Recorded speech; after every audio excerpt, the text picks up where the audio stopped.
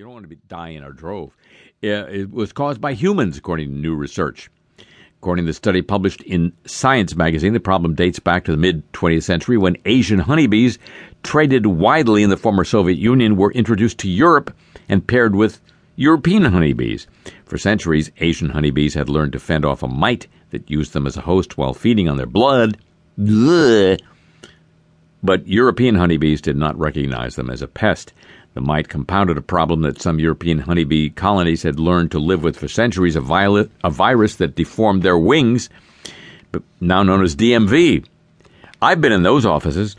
Before the introduction of the mite, the virus existed on the body surface of the European honeybees, but the biting mite picked up the virus and injected it into the bees' bloodstream, making the problem far worse, according to a lecturer at the University of Exeter in England and the lead author of the study.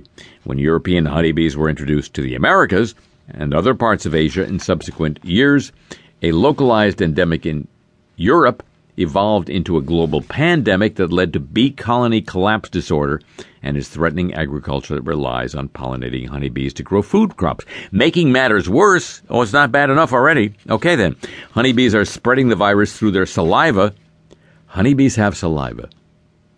I'm going to just stop with that one. And feces to plants used by other pollinators such as bumblebees and other solitary bees.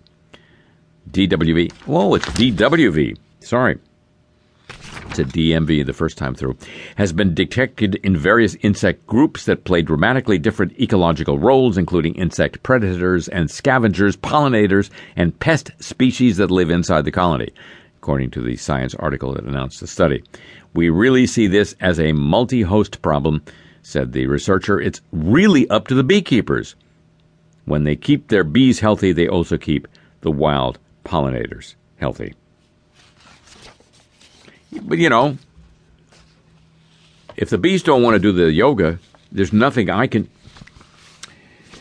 Ladies and gentlemen, our freedom-loving friends in Saudi Arabia. A court in Saudi Arabia has sentenced a man to 10 years in prison. That ain't nothing. And 2,000 lashes. These wouldn't be eyelashes. For expressing his atheism in social media tweets. Hundreds of them. But still, the 28-year-old man admitted to being an atheist and refused to repent, saying what he wrote reflected his own beliefs and that he had the right to express them. The report did not name the man, because I guess he didn't have the right to be named.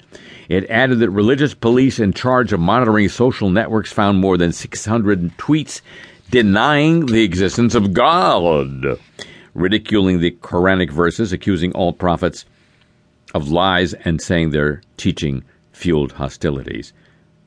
The court also fined him about $6,000 just in case the lashes weren't enough, or the 10 years in prison. In 2014, the oil-rich kingdom, of course the oil riches don't mean that much anymore since the price of oil has plummeted. The country is undergoing what you might call Greek-style austerity at this point. But in 2014, when they were still rich, they introduced a series of new laws which defined atheists as terrorists.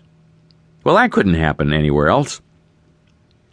In a string of royal decrees and an overarching new piece of legislation to deal with terrorism generally, King Abdullah attempted to clamp down on all forms of political dissent and protests that could, quote, harm public order. Article 1 of the new provisions defined terrorism as, quote, calling for atheist thought in any form or calling into question the fundamentals of the Islamic religion on which this country is based, unquote.